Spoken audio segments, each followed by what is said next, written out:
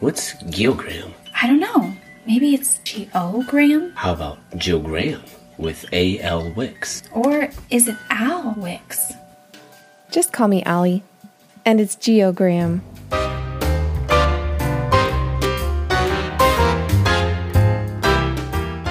Welcome to Geogram, the podcast that combines the geography and grammar of the English language. I'm your host, fantasy and young adult author A.L. Wicks. On this podcast, we're filling in the map of the English language with a treasure trove of grammar rules and fascinating facts. You can always find the show notes and transcripts at ploppletop.com/geogram. How many of you are looking forward to Friday the 13th? Everybody always told me that 13 was an unlucky number, but I've always had the best days on Friday the 13th, so I hope I can pass some of that luck on to you. In the Gram section today, we're going to throw around a few terms and learn where lob, chuck, fling, and other throwing words come from. And what does Julius Caesar have to do with it? Then we'll get into the history of the game of hot potato and why potatoes were the perfect object for this game. Then I've got another news section. Something interesting has happened with Wattpad, and I don't think it's a coincidence with it coming on the heels of the Kindle Vella. All of that coming up.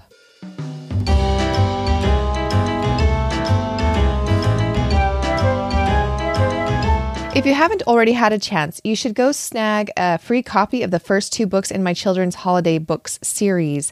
Thanksgiving on a Sugar Bush is about Sadie and Albert, a brother and a sister who live on a sugar bush, which is a farm that raises maple trees and harvests maple sap to turn it into maple syrup.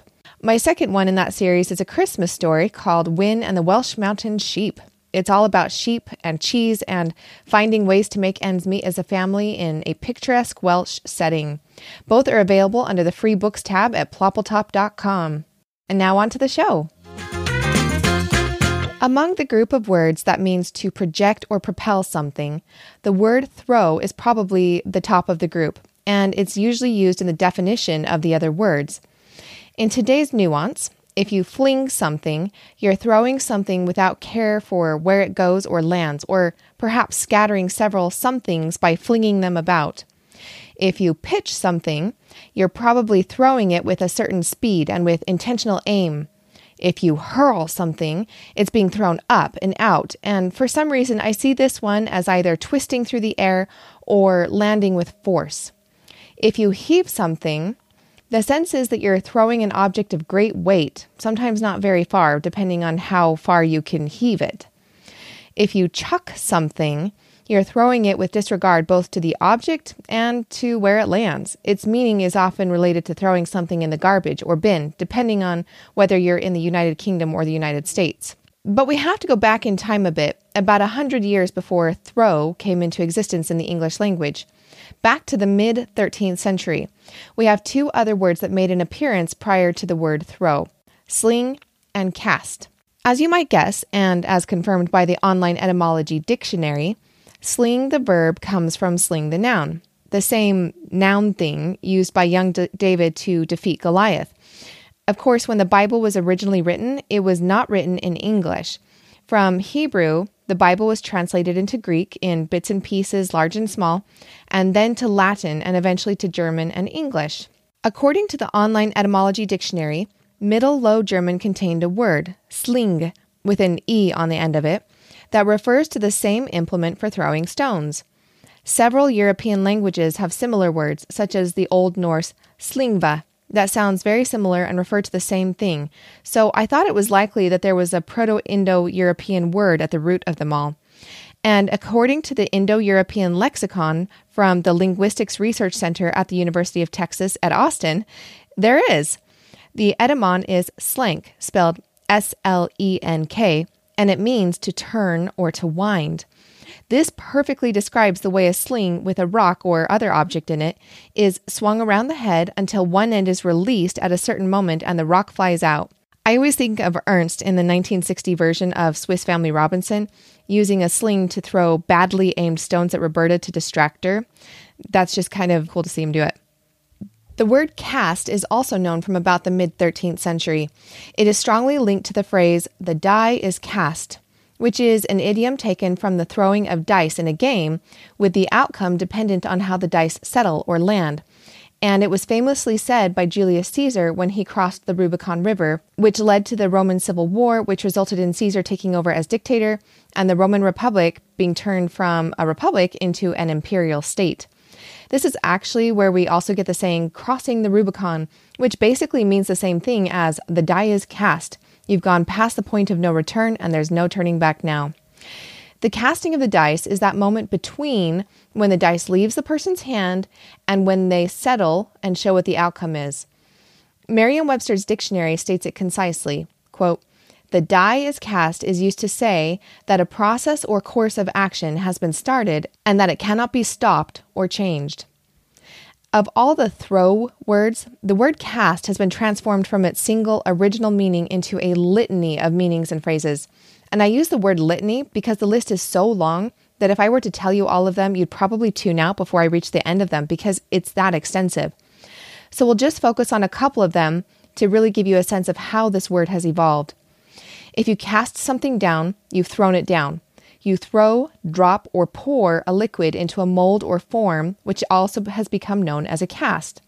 The object inside a cast would come out with a certain appearance, depending on how it was heated or what its mineral content was or its coloring, and its external appearance has become known as its cast or shade. And of course, the way a person speaks can be shaded with certain hues of meaning or a certain cast in the manner of speaking. And of course, depending on one's manner of speaking and appearance, the different roles in a play will be cast into the hands of different actors and actresses, creating the cast of a play depending on the cast of one's words and appearances, which seems to make it a double cast, which means we should probably end it there with the many meanings of cast. But I hope you get the idea. Before we move on to our next throw word, though, I wanted to make a quick note regarding the word dice, which is the plural form of die. To be grammatically correct, you would say the dice are white, because you could replace the dice with they. They are white. But if you're talking about one die, you would say the die is white, because you would replace the die with it, since it's singular. It is white. I wanted to point this out because more and more people are using the word dice to also mean a singular die, as in, we only need one dice for this game. Perhaps people don't really like using the word die in this way because it is a bit awkward for English speakers, since to die also means to no longer be living. Something has died. In any case, the word dice is becoming more and more commonly used as both the singular or plural form, kind of how sheep can mean one sheep, and it can also mean a whole flock of sheep. However, if you want to use die and dice correctly, I have two ways to help you remember which is the singular and which is the plural. First, the word one has only 3 letters in it, the same as the word die, O-N-E for one, and D-I-E for die. The number 2 only has 3 letters in it too, but the second letter is a W or 2 U's, so a total of quote-unquote 4 letters, the same as dice. That one's a bit of a stretch, so here's a second way. The word dice has an S sound in it, and an S is added onto the end of many English words to make them plural, such as books or cups or dinosaurs. So even though we don't add an S on the end of the word dice, dices is not a thing, it already has an S sound in it, so you know that dice is plural, but die is singular. I hope that helps you remember the difference. We finally made it to the main word of the moment, throw, which made its appearance right around the beginning of the 14th century, or the beginning of the 1300s. Samuel Johnson's dictionary references the Latin word tornare, which means to turn, as an influence in the formation of the word throw, but the online etymology dictionary states that it comes from a Proto-Indo-European root, terre, though it has the same definition, to turn or to rub. So I can't say for sure exactly where throw comes from. Besides being the most common usage today of this group of words, throw has lent itself to many sayings, including to throw away, meaning to lose an opportunity, or to spend something without receiving the same value in return. To throw down, as in throw down the gauntlet, meaning to issue a challenge or to ready oneself for a fight. To throw up, as in throw up my hands, meaning to resign oneself to a situation or to give up in a difficulty, though it's also used to refer to vomiting, of course. To throw off, as in to throw them off the scent, meaning to confuse. To throw out, meaning to reject something, from a court ruling to a piece of furniture. and to throw under, as in throw under the bus, meaning to betray or be deceitful to one's friends. Now we come to fling, launch, and hurl, which all come from sometime in the 1300s. And we'll also mention hurtle because it's been confused with hurl almost from the moment both words had been in use.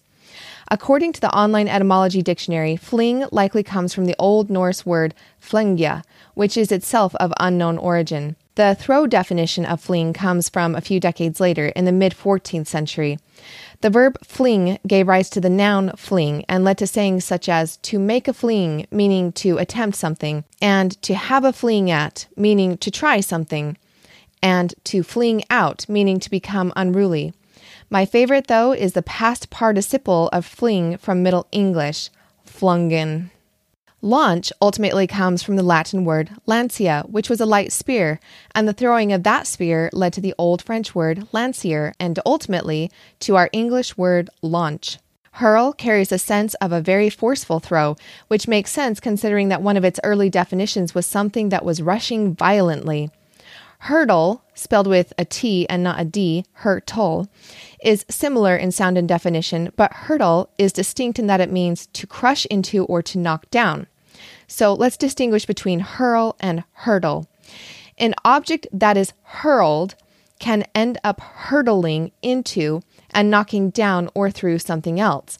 And to do that, the object would have had to have some weight behind it. So a cannonball can be hurled into the air and end up hurtling through a castle wall, but a spear can be hurled into the air, but wouldn't really hurtle against or through anything because it doesn't have enough weight to do so. The next one in our timeline is pitch.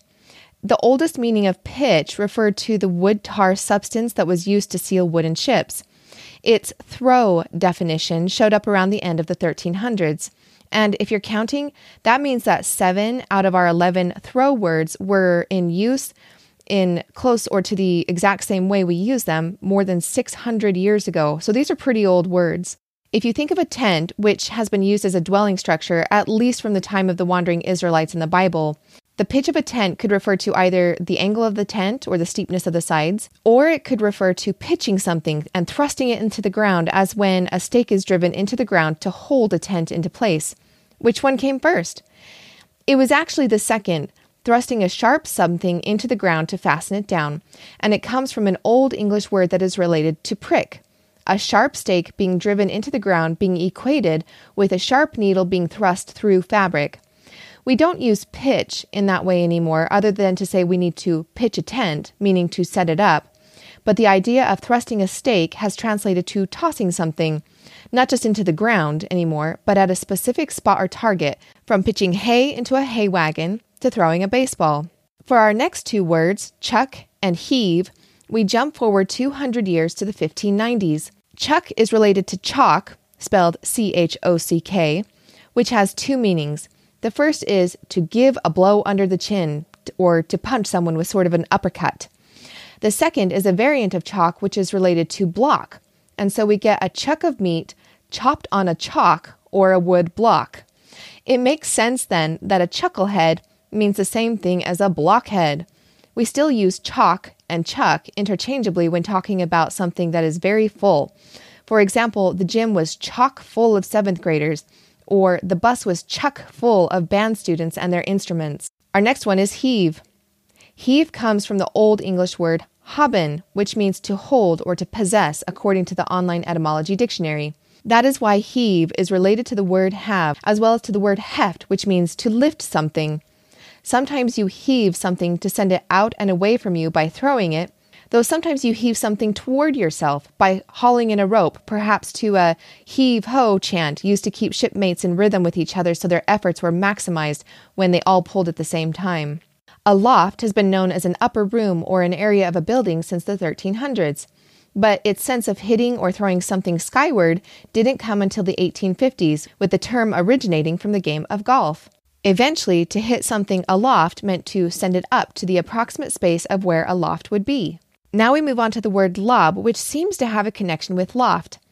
The word Laube, meaning roof or attic, comes from Old High German and is referenced in the etymology of loft, but not of lob, though it does seem to indicate that loft and lob have similar roots. In Samuel Johnson's dictionary, published in the 1750s, to lob was to let fall in a slovenly or lazy manner, with the example of someone's head lobbing down as they fell asleep. By the late 1800s, lob was either a noun that referred to a throw or a hit of a ball or a war implement, such as an artillery shell, or the action that made it happen, whether it was with precision or not. Next time you chuck something in the bin or fling off your backpack or jacket after a long day, now you'll know that people have been doing the same thing for over 600 years.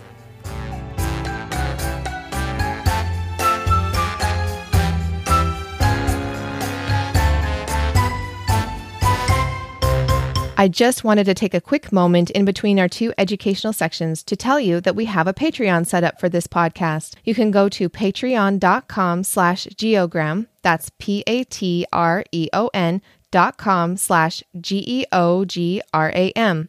Even if you only pledge $1 a month, that will help us make sure we get this podcast really rolling and as high quality as possible. As a homeschooling teacher mom, I'm hoping there will be lots of parents who find this to be educational value for their kids and themselves. I hope that even my small news briefs of the book world will be interesting and informative to kids. It's never too early to help your little entrepreneur learn a bit of business lingo. Another way you can help us get a good start is to leave a 5-star rating on your podcast app. And thank you. With all this talk about throwing things around, what came to my mind was the game of hot potato.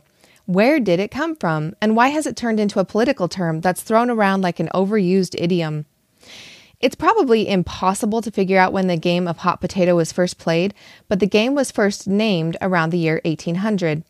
There are several variations on how to play this game, but in essence, an object is tossed from person to person as quickly as possible so as not to get quote-unquote burned for a set amount of time or until the music stops, and whoever is caught holding the hot potato is out.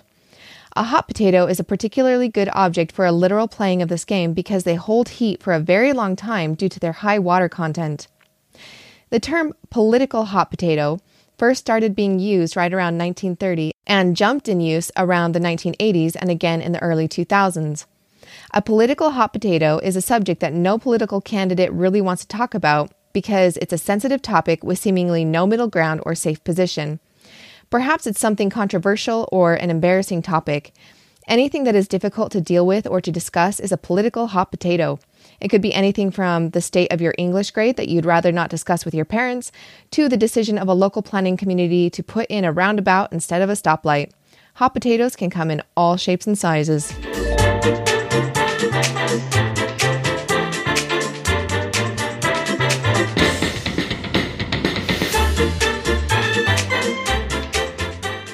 On the docket of book news today, we've got Wattpad and Naver, and a few thoughts about their connection to the recent rollout of the Kindle Vella. The news about the South Korean company Naver acquiring Wattpad is pretty intriguing to me. Wattpad has had massive growth and numerous changes since its earliest days. I remember getting on the website a few times, and it was nowhere near as nice as it is today. You might think, well, of course it looks nicer. We're a few years on from that. But I can tell you that there are websites that still basically look the same as they did 10 or 15 years ago. And some of them do a good job at what they do, but they're just a bit clunky and outdated. Wattpad isn't like that. It has grown and it's changed with the times. They brought on funding, they've expanded their readership and writership into the millions. They created Wattpad Studios to get some of the most popular stories on their website turned into movies and TV shows, and they launched paid stories. As far as company innovation goes, Wattpad really is in the top handful. From being a platform where people wrote fanfic to obtaining funding from investors to creating sources of revenue for themselves and the writers who post on their platform to creating Wattpad Studios and partnering with big names like Hulu and Netflix and Sony, they've been pretty strategic about how they've navigated a sometimes tricky marketplace. Which is why I think this next move actually still surprises me a little bit. I would have thought it would be more likely for Wattpad to acquire Naver than for Naver to acquire Wattpad. It's pretty clear that Naver is hoping that some of the Wattpad readership, which is approximately 85 million, will gravitate toward their Webtoon platform. And of course, the news of this is very interesting, coming on the heels of the announcement about the Kindle Vella, which is essentially, in my opinion, a way for Amazon to compete, or to try to dominate and demolish, possibly, Wattpad and other fanfic sites. Amazon seems to be pouring a lot of money into Kindle Vella without it having any decent revenue at the moment. It took Wattpad years to get the user base that it has, but Amazon is probably hoping it has a leg up because of its readers who are already on Kindle, especially the Kindle Unlimited subscription program. And Amazon is already creating hundreds of videos and series of its own original programming. So it seems that they're trying to become kind of a one-stop shop with a monopolistic share of the entertainment market. But let's go back to Wattpad for a minute. I want to point out the ingenious business model that they've been using for years. Take, for example, let's compare them to one of the big 5 publishing companies. Or are we down to the big 4 now? I think we're down to the big 4. Has Penguin Random House completed their acquisition of Simon & Schuster? So I just looked it up, and the acquisition has been cleared to proceed, but I think they need one more clearance. Anyway, so think about those big 4 or 5 companies. They have dozens or hundreds of in-house acquisition editors whose main job it is to go through the slush piles or through proposals and to figure out what they think the market will like. And then they have to get their authors to write it and their editors to edit it fast enough to meet the market demand for something while the demand is there. It has really become more and more impossible for them to do that with the tastes and the trends in shifting so quickly across the US and the world in the book market. Then you compare that to a company like Wattpad. Some of the stories on there have risen to the top, becoming favorites of thousands or millions of readers. And then they've gone on to be turned into film or TV shows, which brings in even more money. And who found those stories? How did they get to the top? It was thousands of unpaid readers who were just doing what they love to do, but at the same time, giving incredibly valuable feedback to the platform and showing clearly what was popular and wanted at the time. So not only did they show what was the best, there was no guesswork there. The readers decided for themselves what they liked and wanted and supported it. I wrote an article a while back called Readers Are the New Weeders, and this is exactly what I mean. They're weeding out what they don't like and showing what they do. And in my opinion, big conglomerates like Penguin, Simon, Random House, Schuster, they're not the same company, and I have no idea what they're going to make their name, but Penguin Random House / Simon Schuster and the others like it, they're going to find it harder and harder to compete in the marketplace, especially since Wattpad has the most valuable form of advertising built into its system, which is word of mouth advertising. That's not really something you can beat. If one user likes a book, they tell another and then another and another, and it can spread very quickly. And Wattpad is designed to do that on the platform amongst all their readers. So by the time a book or series has risen to the top on Wattpad, and there's a deal to get it published or made into a movie, there are already a lot of readers who are excited to finish the series and to watch the movie. And Wattpad's output to find those gems of books and stories and series is tiny compared to a big publishing company who is plodding along in the old school way to find books and stories by paying thousands and thousands of dollars, sometimes millions of dollars, to their acquisition editors to try and find something that they think is good that may suit the market. So many writers used to dream of being published by the big 5 or big 4, but in my opinion, that era really is fading fast. If I were to invest in a publishing company, I'd put my money in Wattpad and not Penguin, Random House, Simon Schuster. The amount that they spend just to find, acquire, and publish one book, it's just unsustainable. And I would love to get a look behind the scenes at their finances and figure out what the cost per book release is, let alone to promote it and make it popular. It just feels like such an impossible way to do business when you have a competitor like Wattpad doing publishing and media productions in the way that they do. Now, back to the Naver acquisition of Wattpad. I can definitely see where they converge and how it is very likely that some readers, will move over from one platform to the other and vice versa. And they both have roughly the same number of users and creators or writers, give or take a couple million.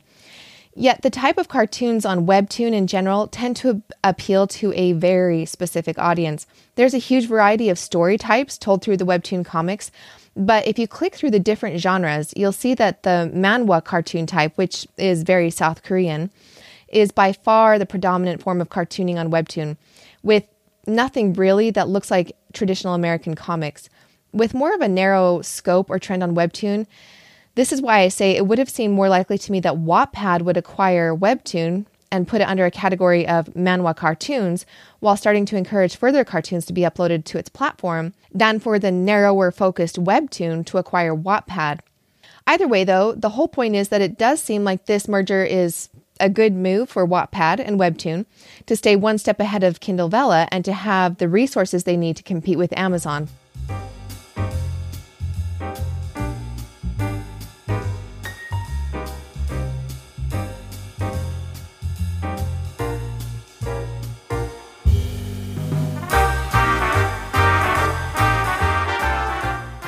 All right, I wanted to share a new section called What I'm Loving Reading. I just finished the book, The Third Door by Alex Banayan. I honestly have mixed feelings about it. It was really good to see someone succeed in business after making so many mistakes, and it was a lot.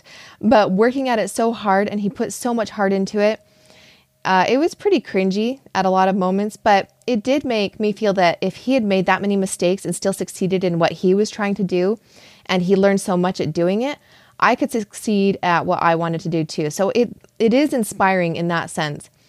However, and this is a big caveat, I would not recommend this as book as an audiobook for kids or teens. And I listened to the audiobook version, which I listen to almost entirely audiobooks because as a busy mom and a homeschooling mom, I don't have time to sit down and read a book very often.